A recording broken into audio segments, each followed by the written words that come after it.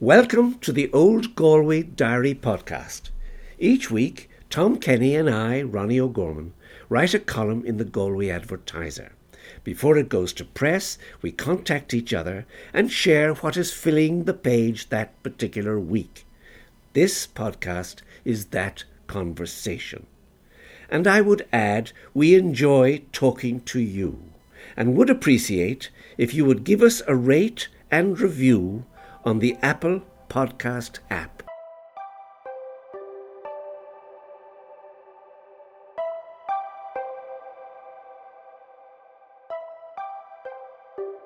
Tom, good morning, a beautiful morning.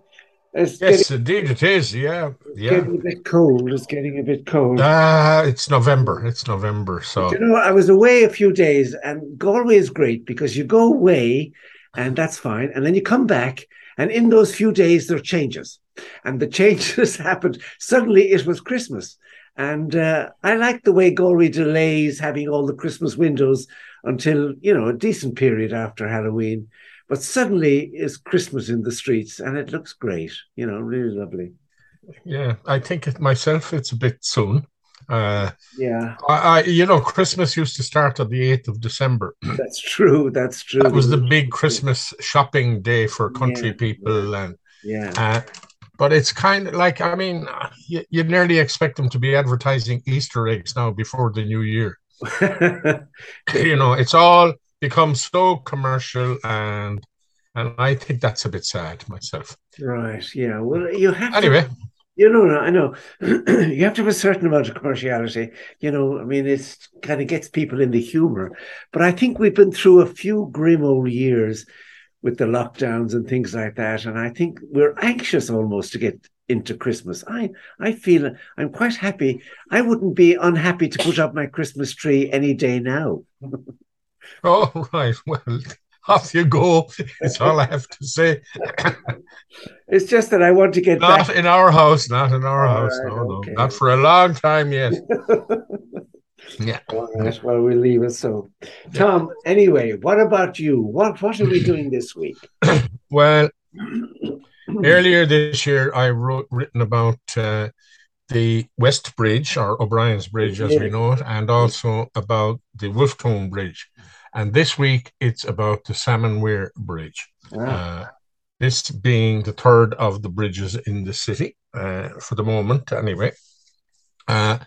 The foundation stone for this bridge was laid in 1818. And would you believe it? A year later, the bridge was finished. Yeah. And no cranes or anything like that in those days. Oh my goodness. And it seems as if with no disrespect to those building the pedestrian bridge, but they seem to have been there for about a year now. Anyway. At least, yeah. The original intention behind the Salmon Weir Bridge was to connect the newly built county courthouse and the county jail on Nuns Island. Excuse me. And the bridge is described as a very gently humped 5-span bridge, and it was originally known as the New Bridge, or indeed the Jail Bridge. It was part of, the whole public works scheme that started during the famine then, which built up both sides of the river and all the canals and the Claddagh Basin, etc. It meant that they had to do a certain amount of excavation of the depth of the river, which it meant they had to underpin the piers of the bridge, and to the extent of 7 feet, which was quite a lot.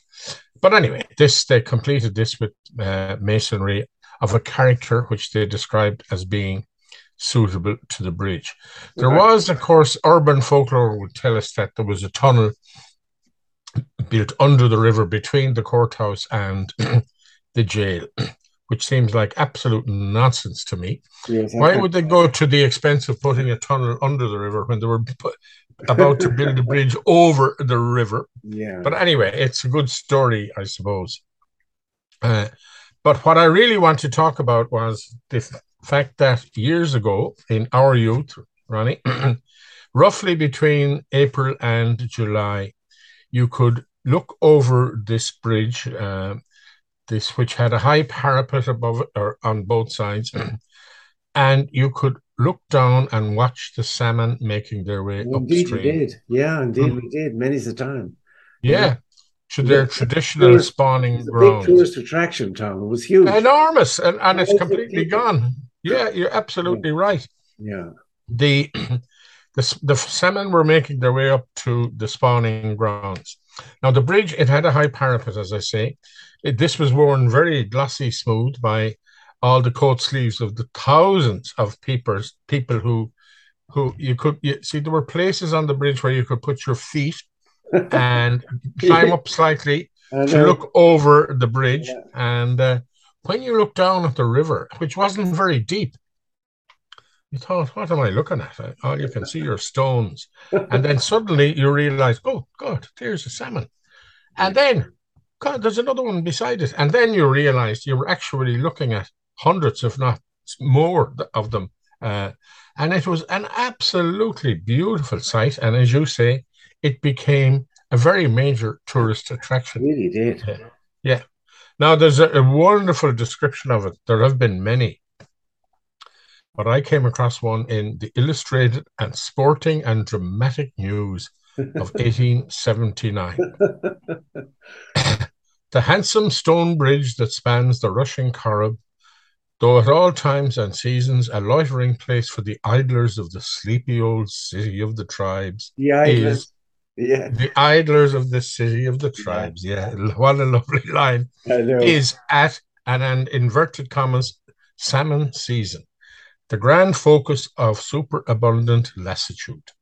Young, old, and middle-aged, the grave and the gay, the jaunty shop clerk and the floss-choked bag weaver, the sleek smug merchant and the Spanish-feared bacchach or lame beggar, the priest and the parson and the matron and the maid, all and everyone, be their hurry never so great or their idleness distressing, they pause there to take a peep over the parapet at the glorious fish in the swift, clear water beneath, lying thick as pebbles and quite as motionless, save now and then when some salmon of business makes a rapid dart above its fellows through the limpid element. It is pleasant to stand among this heterogeneous throng and to listen to the speculations concerning the weight of the fish below, or the exulting bold stories of bamboozling the keepers and the jovial defrauding of the fishery proprietors. So that was a description, and that kind Poetic. of that was still there in the 50s, Yeah, really. it was indeed. Ah, later, into the 60s. No, well, in the late 50s and very early 60s, they dredged the river again. And unfortunately, that more or less finished I mean, the salmon still go up, but nothing like in the numbers at all. So anyway, I have a couple of That's lovely. photographs. The one is taken about 1865, and that shows it must have been during that salmon season, as they described it, because there are a crowd of people looking over the parapet. And the other then is of a postcard, an old postcard of about 100 years old, and it's looking down and it's looking at all the salmon lined up there. So it was a kind of a very old Galway tourist attraction, which is sadly there no more. And I'm sure that even if it were making a comeback, all of the machines going on with the new bridge might have disturbed it as well. But anyway, at least we have a visual record of that phenomenon. That phenomenon is right. Yes. No, now there's a lot of what you say, Tom, and I'm carried away by it. First of all, it's a beautiful bridge. It's a very It attractive. is, yeah, it is. I And agree. and I'm very glad they're building beside it, which is a great idea, a pedestrian bridge. And as you say, it's taken them ages and ages to put down a Yeah, few old yeah, blocks and throw an old bridge over them. I don't know why it should take so long, but obviously it's going to be a work of art as well as everything else by the sound yeah, of it. But the bridge is very attractive, and of course, it has been dangerous in recent years because trucks and buses trying to get across, they swing over to the other side. It's so narrow and pull back Yeah. again on the left-hand side if they're going over from the courthouse. And of course, God help pedestrians, and pedestrians have been hit and injured indeed with Well, traffic. the footpaths are very narrow, and That's so it, mounting the pavement. you're inclined to step out without looking behind you. Oh yeah, yeah.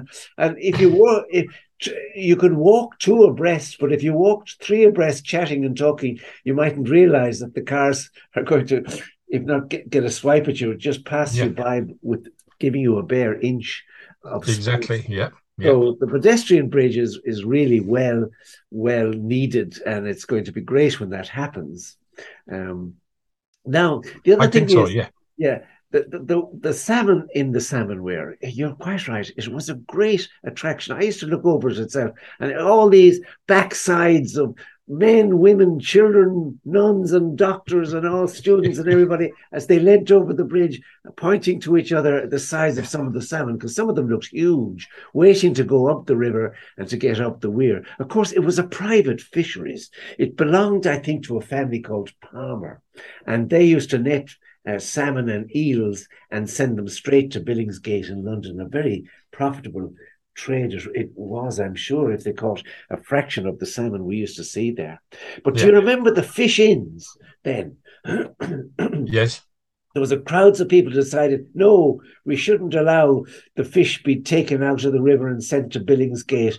The fisheries and the fish belong to us Irish. And they used to, encourage a mass fishing where you could have 40 or 50 people fishing on this private estuary or Yeah, private yeah. fisheries catching fish, much to the annoyance of the Palmer family and the bailiffs. And of course, they were very sensible. They kept out of the way. And Yes, and there were also, of course, snatchers, oh, yes. uh, very highly expert Yes, fishermen, indeed. and Yeah, with marvelous keen eyes. yeah, And it seemed like one movement as they hauled up a fish. It yeah. seemed like a big lump of the Irish press or the Irish Independent appeared, and the fish was almost instantly wrapped and hidden away in some way Inside a before being coat. taken off to be Yeah. converted into cash. Yeah. Well, who were the two brothers? There was a famous two brothers that were always snatching. They were known as the Snatchers.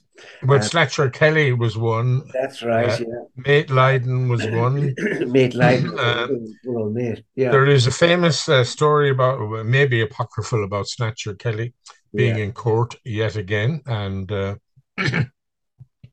the for some technical reason the judge let him off, and this came as a major shock uh, to the Snatcher, who, on leaving the court, turned around and said, "Does that mean, Your Honour, that I can take the salmon with me?" And of course, Mate Lydon on another occasion was up in front of the judge and said, "Oh my God, Mr. Lydon, you again. What did I give you the last time? You only gave me 2 bob a pound, Your Honour," he said.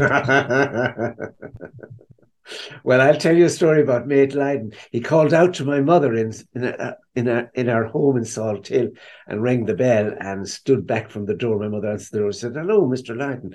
He said, "I'm just after leaving in a salmon now to your husband, Frank. And he told me to come out here and get £5 for the salmon." And of course, my mother didn't have much money at all. So she said, "Oh, did he? Well, thought it was a bit unusual." But my poor mom fell for it, and she went in and she scrounged out a fiver from her money boxes and from her handbag and from the savings and the whatever it was, and gave it to me. "Thank you very much now, Mr. O'Gorman." And I went, but my father, instead of getting to a blue fit, he just collapsed with laughter. He thought it was the funniest thing. And he said, "Fair play to mate. I won't ask him for the money back. He deserves the five." No, no, yeah, yeah. So He great. was wonderful. He really was great. Poor old mate. And he used to go around the town looking for money.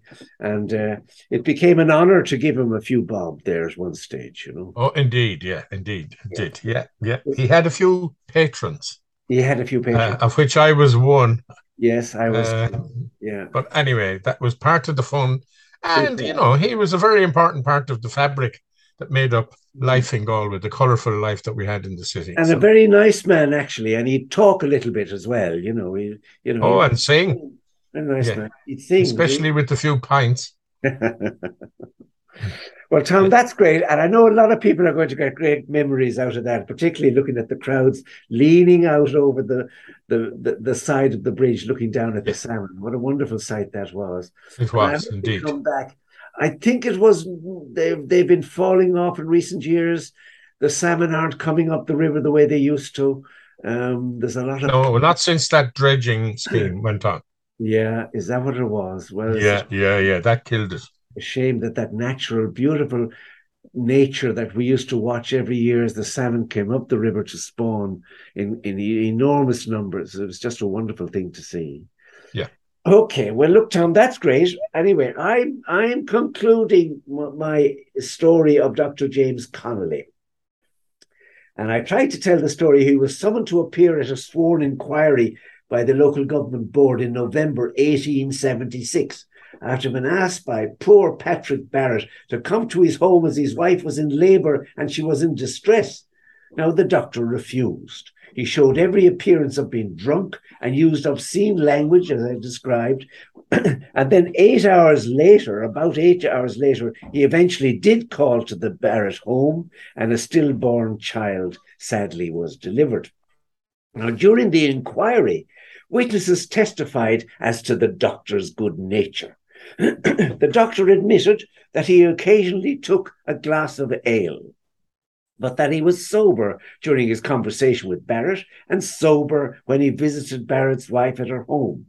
Only when he felt threatened by Barrett had he used obscene language complained of, which he now very much regretted. Now, except for a gentle tap on the wrist for the use of intemperate language unbecoming to a medical man, Tom, in the case against Connolly, was dismissed. The surprise witness in the case was none other than poor Mrs. Barrett herself, who swore that at all times the doctor treated her with kindness and attention. On a previous occasion, the doctor had come without a visiting ticket or money and saved her life, she claimed. Now, this is amazing. Without even being summoned, Tom, the doctor arrived in her house and saved her life. The woman went further, stating in writing that if the doctor was not pardoned, and this is extraordinary, she would shorten her own days. And anyway, I'm going to complete the story today. Unfortunately, new evidence would arise that made all Mrs. Barrett's evidence a total nonsense, but I'll come to that in a second. Anyway, the Barrett case, Tom, was extraordinary because the doctor's drinking habits were very well known. 2 years later, a Mr. T. Kine, a poor law guardian, so a respectable man around the town, who had also been present at the Barrett inquiry, now came into possession of startling new evidence that would make the local government's board's decision null and void. He was demanding a new hearing. In a lengthy letter to the board, which I have in front of me, he had a lengthy letter to the Board of Guardians, of which he was a member. And the Board of Guardians had joint responsibility for appointing the dispensary doctor. So this was a good board to aim for. He lamented that a great injustice must inevitably be done to society and to the sick poor, so long as Connolly, and he uses a very sarcastic phrase, this paragon of propriety, quote, is suffered to libel and trammel on committees of management, as well as in his habit of insulting and by using the most obscene language. Many of those who stand in need of medical treatment are being shortchanged and made look ridiculous by employing this man as a doctor. And he goes on to state that on a recent occasion, 2 witnesses saw the doctor, quote, stretched out on the barrels at Mr. Lydon's pub in Dominic Street, unable to speak. One of the witnesses was Mr. Thomas Kearns, who, in an almost exact repetition of the Barrett case, Tom, appealed to the doctor to attend his sick wife. Yet, despite being presented with the ticket required to get to cover the costs of a home visit, the doctor, quote, lingered in the public house, used again obscene language, the result of which was the death of this poor man's wife. Now, furthermore, this is an extraordinary incident. Furthermore, On the previous Friday, Mr. Kine is still writing this letter. He was passing through the village of Moycullen on his way to Galway, when outside John Geraghty's public house, he saw Dr. Connolly. Dr. Connolly saw him and turned towards him and put himself in an insulting and menacing attitude, quote. Another quote, in a grotesque show of contempt, the doctor put his hands under his throat and putting out his tongue as far as it would extend, his face full of contortions, and in this threatening attitude kept shaking his head towards me until I passed, said poor Mr. Kine. Mr. Kine was so shocked that he could scarcely believe it. He turned back, intending to ask for an explanation, but the doctor had turned into Geraghty's bar. And Kane thought it best to leave matters alone. But on the same day, he was reliably informed that Dr. Connolly went to attend a patient, but was so footless from drink that he had tumbled onto the bed of the patient, fell on top of the sick man, their bodies becoming entangled. Now,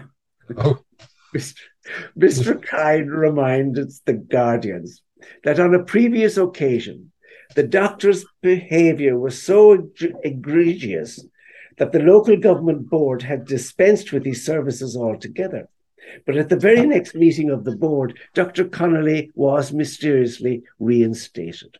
He was warned, however, to attend to his duties and to behave himself. But Mr. Kine's letter continues. All was well for a short time until Pat Barrett of Ballinahallia reported Dr. Connolly for drunkenness, neglected to attend for 8 hours after receiving a ticket, the consequence of which was the death of Barrett's child and the obscene language which when Barrett attempted to remonstrate with him. And then Kine produced his dramatic evidence, Tom.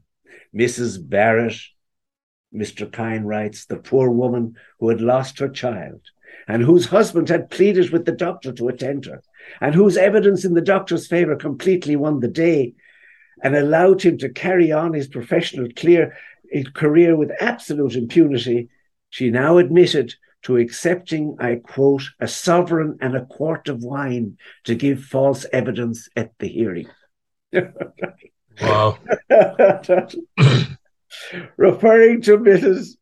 Barrett's letter to the local government board, that if it did not pardon the doctor, I will shorten my days, poor Mrs. Barrett had written. Kine asked the Guardians if they would imagine for one moment that Mrs. Barrett would shorten her days if Dr. Connolly had been removed, or would she had ever put her mark, which meant she signed such a statement, but for the influence of Dr. Connolly himself, her medical attendant, and other sinister motives that drove her to make this outrageous statement. We, Mr. Kine says, as dispassionate men of the world, never doubted for a moment but that the husband was right. And we have been strengthened, nay, fully convinced in that opinion since the bribery came to light. And then in a final swipe at Dr. T. Brodie, who the inspector of the local government board that cleared Dr. Connolly, who heard the case. Anyway, Kine reminds the Guardians that Brodie had stated at the end of that inquiry that he was satisfied he had inquired fully into the whole matter and was satisfied that the doctor was innocent of all charges. Never was a more groundless assertion made, concluded Mr. Kine. Now, most people, Tom, you might agree with me here, sometimes, when a drunk man, he becomes very articulate and his language can become very flowery. So Dr. Connolly was summoned immediately by the local government board to account for his interfering with the witness of Mrs. Barrett. And Dr. Connolly announced in his most flowery language, I neither bribed nor caused to be bribed Mrs. Barrett, nor any other person during the course of my life. The woman voluntarily came and, the woman voluntarily came and made the statement in my defense. And I used neither gold nor wine to make her stand up for me, as was only right on that occasion. So, well, whether he used gold or wine. We're not sure, but anyway, poor Mrs. Barrett. She only did what she was, I suppose, felt obliged to do, having got such a wonderful bribe of the wine and the £1 piece. So that was the end. The report doesn't say that Dr. Connolly was dismissed. It just really says that his services were no longer required. And I think we have to conclude that that was the correct decision at the end of the day. The poor man was sick. He was an alcoholic. But he was totally. Yeah. Now, you're right to have a certain amount of sympathy for him because, I've been unable to get illustrations to go with the stories. So I've been using pictures and engravings of sort of medical treatment at the time by dispensary doctors. Dispensary doctors were poorly paid, and they weren't highly regarded. They weren't kind of attached to the hospital, and they didn't have a sort of a practice. They were appointed by the local boards, by the guardians, and they were just kind of there to help the sick poor. And a lot of them were badly paid, if paid at all on occasions, and they had a lot of work to do if they did the work at all. They would be overburdened because they used to, immunize children against smallpox. They used to help when the outbreaks of plague and typhoid fever.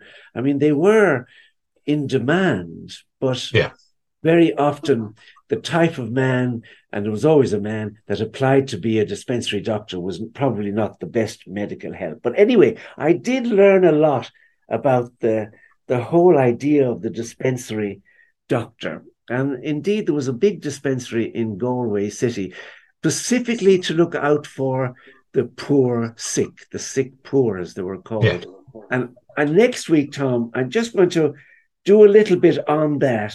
Talk about the Galway dispensary, the kind of work the doctors had to do, where the dispensaries were located. And indeed, the practice continued, believe it or not, until into the early 1970s. So there's a big story there. I can't tell it, convincingly enough. You almost need a medical man to tell it. But I'm going to just give an outline of what the service was, and it was directed at the sick poor, which, of course, they were more than entitled to it, Yeah, absolutely.